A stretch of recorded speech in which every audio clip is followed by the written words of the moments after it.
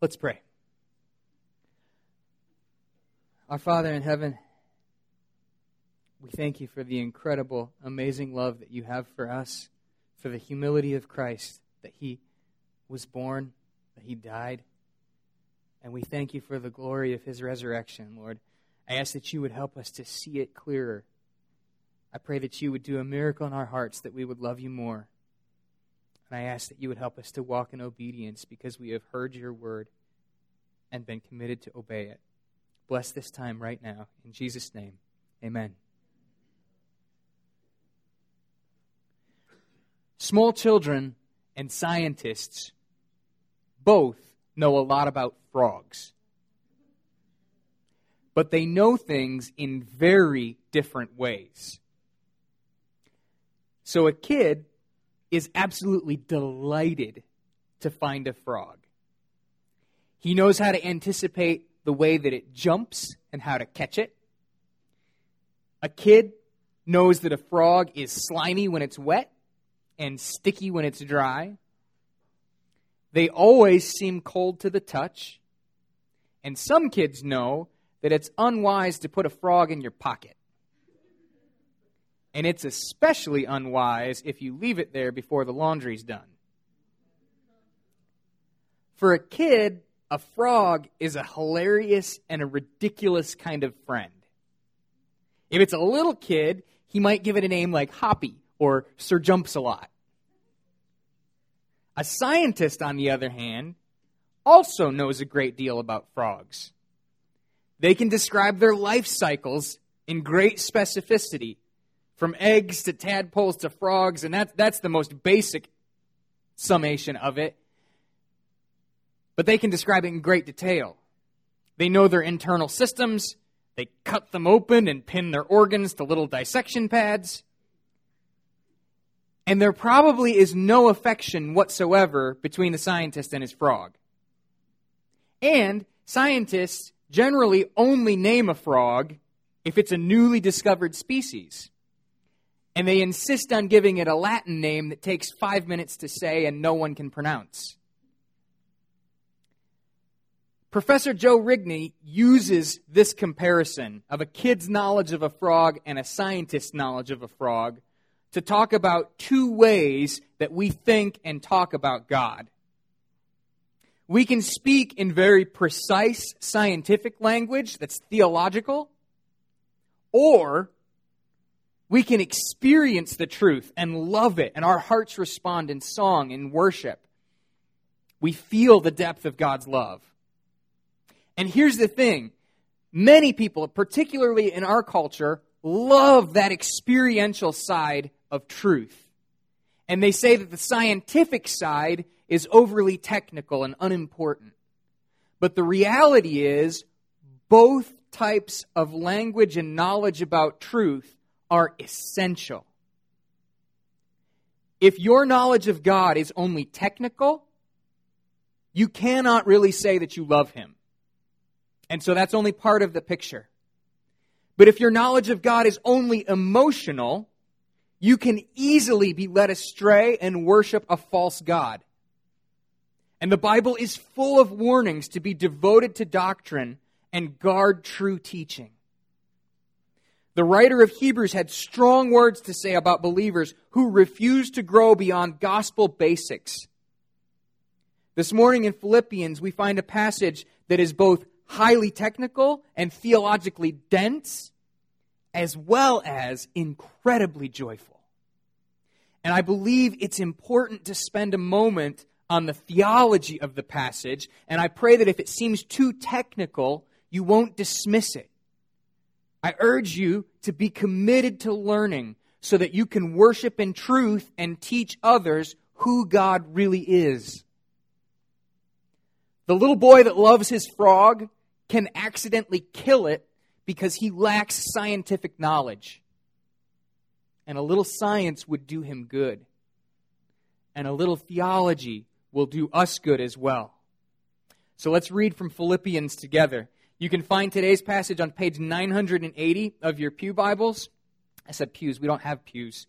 Of the Bibles that are around the sanctuary here under the seats. Or if you have a large print Bible, one of the burgundy ones, it's page 1165. And I would urge you to turn there with me because this is a dense passage. Let me read together. This is chapter 2, and I'm going to be starting in verse 5. Paul writes, "Have this mind among yourselves, which is yours in Christ Jesus, who, though he was in the form of God, did not count equality with God a thing to be grasped, but made himself nothing, taking the form of a servant, being born in the likeness of men. And being found in human form, he humbled himself by becoming obedient to the point of death, even death on a cross. Therefore God has highly exalted him and bestowed on him the name that is above every name, so that at the name of Jesus every knee should bow in heaven and on earth and under the earth, and every tongue confess that Jesus Christ is Lord, to the glory of God the Father." After urging the Philippian believers to live lives worthy of the gospel, striving together in unity, Paul instructs them with an example from the life, death, and glory of Christ.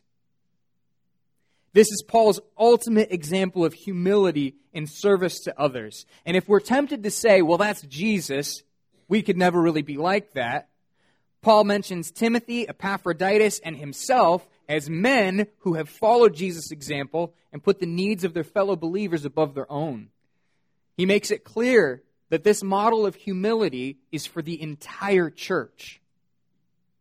And in the passage today, there's this remarkable statement. Look again with me just at verse 5 before we get into kind of the heart of the message here. Verse 5, he says, "Have this mind among yourselves, which is yours in Christ Jesus."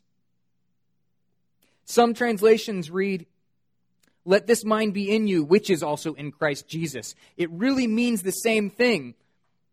When you believe in Christ, when you trust Him, all things in Christ are yours. That's what the beginning of Ephesians says. And so here, as Paul says, for us to have this mind that Christ has in His incredible humility and service, it is really part of what we receive by faith when we trust in Him. So the next time you struggle to put someone else first at your home, at your job, in the church, I would urge you to look what Christ has already done for you and to put on His mindset. Paul shows us in detail what this looks like as he describes Christ's humility in becoming a man, His humility in dying on the cross, and His ultimate glory, not for Himself, but for the Father. And as He lives to glorify the Father glorifies Him. It's my prayer that today you and I will worship the Lord for His humility, and we will commit ourselves to having the same humility. Let's look at verses 6 and 7 and see the humility of Christmas. Paul writes concerning Jesus, "Though He was in the form of God, He did not count equality with God a thing to be grasped, but made Himself nothing, taking the form of a servant, being born in the likeness of men." Paul says He existed in the form of God.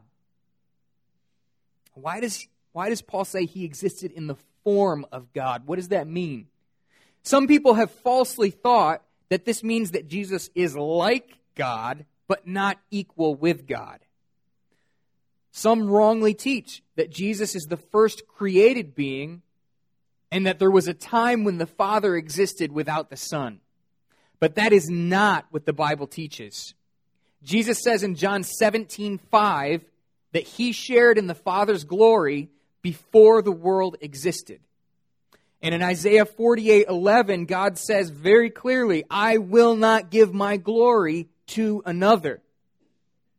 So if Jesus existed in the form of God before the world began and shared in God's glory, it must be that He is fully God, because the God who will not give His glory to another shares that glory with Jesus.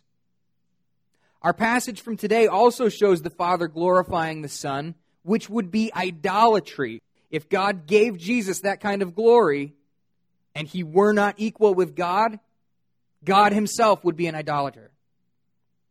John Calvin points out in verses 10 and 11 of this chapter, the exaltation of Christ also mirrors the glory of the Father. So in verses 10 and 11, it describes, at the name of Jesus, every knee should bow in heaven and on earth and under the earth, and every tongue confess that Jesus Christ is Lord, to the glory of God the Father. Calvin points out in Isaiah, God the Father says, I live, every knee will bow to me, and every tongue will swear to me. You find worship being given to both the Father and the Son. This would be wrong if Jesus were a created being, somehow like God, but not equal with Him. So you very clearly have the Son sharing in the glory that God reserves for Himself. The Scriptures teach that the Father, Son, and Holy Spirit have existed eternally, one in divine nature, but three distinct persons who are perfectly united in will. But how are they distinct? What makes the Father different from the Son? Well, the Scriptures teach that from eternity past, the Father begets the Son. That is, the Son proceeds from the Father. And by way of human analogy, what makes me a father is the fact that I have children. But what makes that fundamentally different is there was a time before Isaac, my oldest son, existed, before he was begotten. And before Isaac existed, I was not a father. His life and coming into existence fundamentally changed who I am. But God has always been Father, Son, and Holy Spirit. John Piper describes it this way. So the Bible teaches that this eternal God has always had a perfect image of Himself. That's Colossians 1:15. A perfect radiance of His essence. That's a phrase from Hebrews 1:3. And a perfect stamp or imprint of His nature. That's from our text today, a translation of Philippians 2:6. Each of these is an attempt to understand how the Son relates to the Father, and he continues and writes, we are on the brink of the ineffable here, but perhaps we may dare to say this much. As long as God has been God, eternally, He has been conscious of Himself. And the image He has of Himself is so perfect and so complete and so full as to be the living, personal reproduction or begetting of Himself. And this living personal image or radiance or form of God is God, namely God the Son. And therefore, God the Son is co-eternal with God the Father and equal in essence and glory. As the ancient creed says, He is true God from true God, begotten, not made. So when Paul says that Jesus existed in the form of God, he is not saying that Jesus is merely like God, but that before He was conceived as a human, before He took on flesh, He had the same form as the Father. Well, what is that form like? What does that mean? What is it saying that Jesus willingly, voluntarily gave up when He made Himself nothing? Well, I think the best way to understand that is through poetry and images. So I've just spent 5 or 10 minutes kind of dissecting a frog and taking it apart. Let's spend a couple of minutes having some joy as we imagine and realize what the form of God is like as it's portrayed in Scripture. And I would encourage you, use your imaginations as vividly as you can as I read some of what God is like by way of analogy. The Old Testament talks about fire and smoke, earthquakes and thunder as ways that we can understand God's greatness. His massive power is said to make mountains melt like wax. Sometimes you hear words and they're almost meaningless. So let me say that again and just imagine this happening. Imagine a volcano, if you will. His massive power makes mountains melt like wax. Everest, in all its grandeur, gone in a moment. He is everywhere, knows everything, knows the end from the beginning. He is never surprised, and His sovereign will is never thwarted. Some of our hymn writers and songwriters capture this well. Hymns like How Great Thou Art sing of the worlds that God has made with His hands, the stars and the rolling thunder as testimonies to God's incredible power. Songs like we sang this morning, Immortal, Invisible, that say, immortal, you are not like a man, that you change your mind or change your plan. Invisible, our human eyes can't see the depth of your majesty. And invisible, you are not bound by space. And from all of eternity, this awesome, all-powerful God has always been and always will be love. It's so critical to understand as best we can what the Trinity is like, because if you get this wrong, you have no reason to believe that God is a God of love. But if you understand that the Father has loved the Son from eternity past, and the Son has loved the Father, and the Spirit is sharing in their fellowship, you have reason to believe and to know that God is love. And I cannot wait to explain one day to my kids that the thunder that shakes our little trailer, that scares them, is a testimony to the massive power of our loving God. It's incredibly comforting to know that not only is God loving, He is all-powerful. He's not someone that wishes well and means well and wrings His hands. He is someone who is all-powerful and also love. When your heart jumps because you know the awesome power behind the sound of thunder, when you're startled, that is a reminder of God's awesome power. This mixture of God's awesome power and His humility, willing to die for us, is what drove Isaac Watts to write, "'Tis mystery all, the immortal dies. Amazing love, how can it be that thou, my God, shouldst die for me?"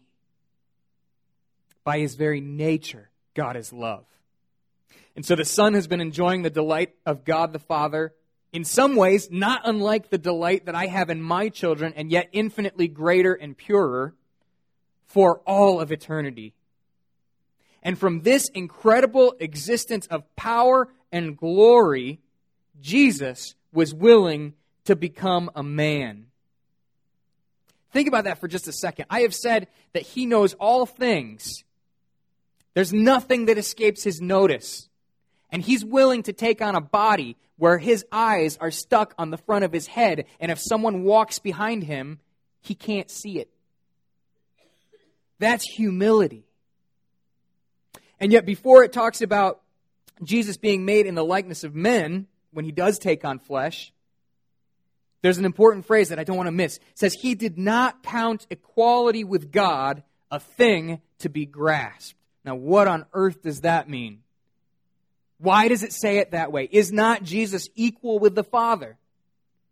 Well, yes, He is equally God, but as the Son, Jesus willfully and joyfully submits to the Father. That's why Jesus says in John 6:38, I did not come to do my own will, but the will of Him who sent me. And He says this over and over through John's Gospel. His bread is to do the will of the Father. Paul is saying here in Philippians that as the Father willed our salvation, Jesus humbly obeyed the will of the Father. That's why we read Isaiah this morning, where it talks so clearly about God planning to give glory to His Son, but as part of that process, He willed the punishment of Jesus for our sins. And the ultimate end of that plan ends with the glory of the Son to the praise of the Father. One translator rendered this verse, this phrase here, although Christ was true deity, He did not usurp the role of the Father. When the Father sent the Son, Jesus didn't say, that's a bad idea, let's find something else. He submitted to the will of the Father. Another commentator noted, Adam, the first man, disobeyed the will of the Father in a vain attempt to be like God. Remember, Genesis says that's what Satan tempted Adam and Eve with. You will be like God, knowing good and evil. Jesus Christ, by contrast, submitted to the will of the Father. He made himself nothing, taking on the form of a servant, being born in the likeness of men. That's polar opposite from trying to reach for the glory of the Father yourself. It's willingly, obediently being made as low as you possibly can be. We have a few babies in our church, and we're about to have another one. So if you look at baby Alice, who I think maybe is the smallest baby, but it's tough to say because baby Charles is also pretty small. If you look at those two babies and realize the contrast between the power of a holy God and the helplessness of a baby, that contrast is staggering. Yet the Son possessed the humility to obediently become fully human. Yet he went further. His humility went beyond Christmas to the cross itself. So let's look at verse 8 and see the humility of the cross. Paul writes, "And being found in human form, he humbled himself by becoming obedient to the point of death, even death on a cross." It's possible in this passage to make two very grave theological errors. The one is to say Jesus is not equally God. The other is to say Jesus only appeared like a man. Now, in our day, we don't have a problem with that. We want to believe that Jesus is just a man and not actually God. So I'm not going to spend a lot of time talking about that. But the reality is, this text is perfectly balanced. To accomplish our salvation, our sacrifice had to be no one else other than the Son of God. And he also had to be 100% completely and fully man. And he submitted not only to becoming man, but he submitted to the point of death, even death on a cross.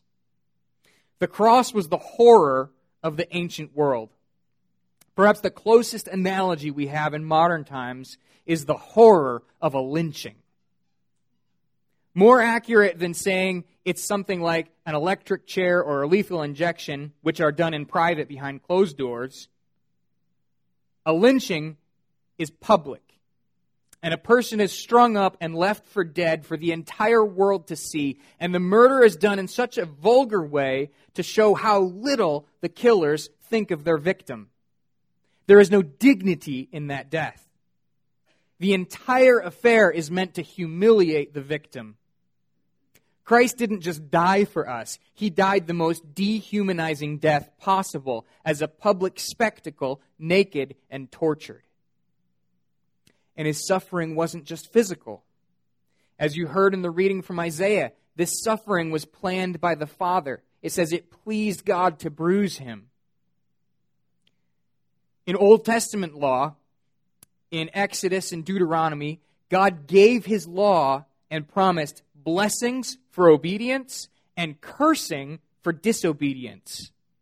And the people of God were instructed to enforce the law. Certain violations of the law resulted in the death penalty.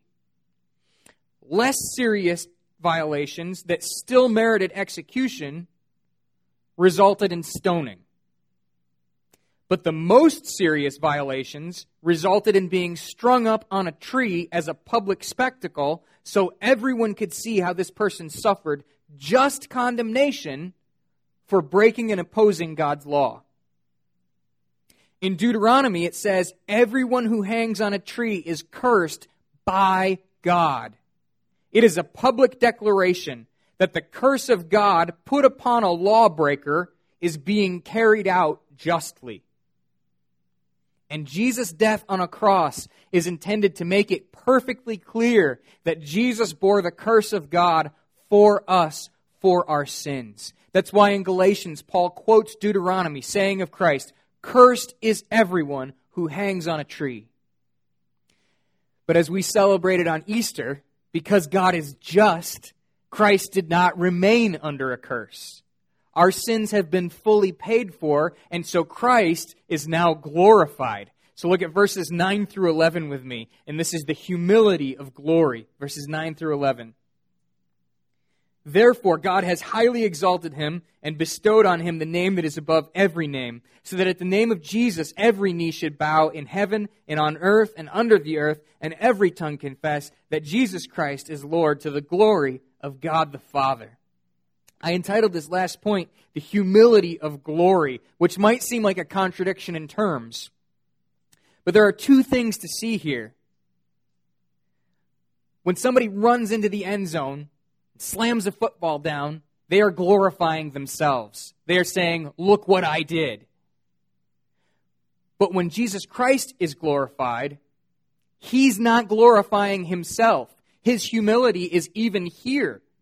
The Father is glorifying him. And then second, even Christ's glory ultimately glorifies the Father. So first, let's talk about the first aspect of it, the fact that the Father glorifies the Son. The Father raises Jesus from the dead, making it very clear, as one commentator writes, that Jesus is the Lord of heaven, earth, and hell alike. Jesus is exalted to a position of honor and authority at God's right hand, and it is the culmination of his obedience to death that the Father puts him on display for all the world to see. He's no longer on display on a cross. He's on display at the right hand of God the Father. All the world will one day see the Son's glory and the glory of his humility and perfect obedience. And one day, every knee will bow and every tongue will confess that Jesus Christ is Lord, to the glory of God the Father. Because of what Jesus has done, we have seen the Father's glory. We have seen the incredible love of God, both the Father's love for the Son, as the Father exalts him, and also Jesus' love for the Father, as Jesus perfectly obeys him, even to the point of the cross. And we also see God's unfathomable love for us. Were it not for the work of Christ, we might hear or read the words, God is love, but we would have no way of knowing if it were true or understanding what it meant. It would be like a husband saying to his wife, I love you, and never kissing her. The two can't possibly go together. If you love someone, you show it. And God showed his love for us, in that while we were yet sinners, Christ died for us. That is how we know that the words, God is love, are true. That is how God gets glory, because we see his incredible character. We see the depth of his love. We see his perfect holiness, his justice. And in clear vision, we see his love.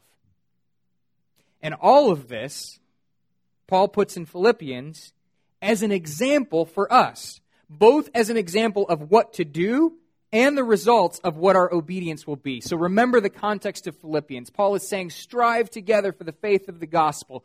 Be united as a church. And in order to have that unity, he says, put each other before yourself. And as an example of what that means, he points directly to Jesus Christ, who put all of us before himself, who gave up things that we struggle to imagine and died a death that none of us would die, in service to people who did not deserve it.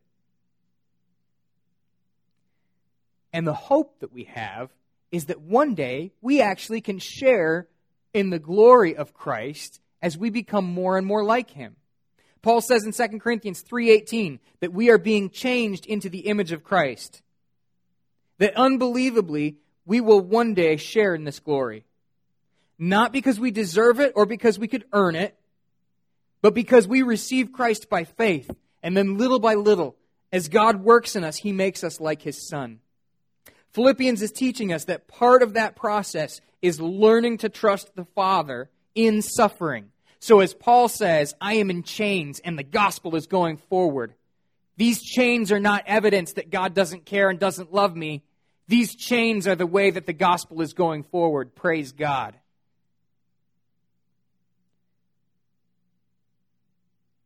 as we learn to trust the Father in suffering, to praise God in prison, to humbly risk everything in service to each other, that is the process that slowly transforms us into the image of Christ. And we are called to walk in this humility now. That's why in verse 5 it says, have this mind among yourselves, which is yours in Christ Jesus. And that's so like Paul to say, this is true. Now behave like it because it's true.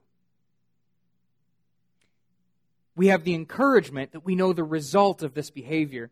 Calvin says, all are happy who, along with Christ, voluntarily abase themselves. He shows by his example. For from the most abject condition, he was exalted to the highest elevation. Everyone, therefore, that humbles himself will in like manner be exalted. Who would now be reluctant to exercise humility, by means of which the glory of the heavenly kingdom is attained? His point is, how can you or I hesitate to put other people first when we know that as a result of our humility and service, we will ultimately be glorified? And when I read that, I immediately thought, I know exactly who. I would be reluctant to exercise humility, even knowing that it ultimately results in glory. And do you know why? Because I struggle to believe that God will actually pay me back for what I'm doing. So by means of example, when someone asks me for money, I very frequently get irritated and feel like I couldn't actually give them because I need that money for something else. I deserve that money because I earned it. I am better than that person who lacks something basic. And so I can harden my heart and say, this is mine and should be mine, and put myself before them.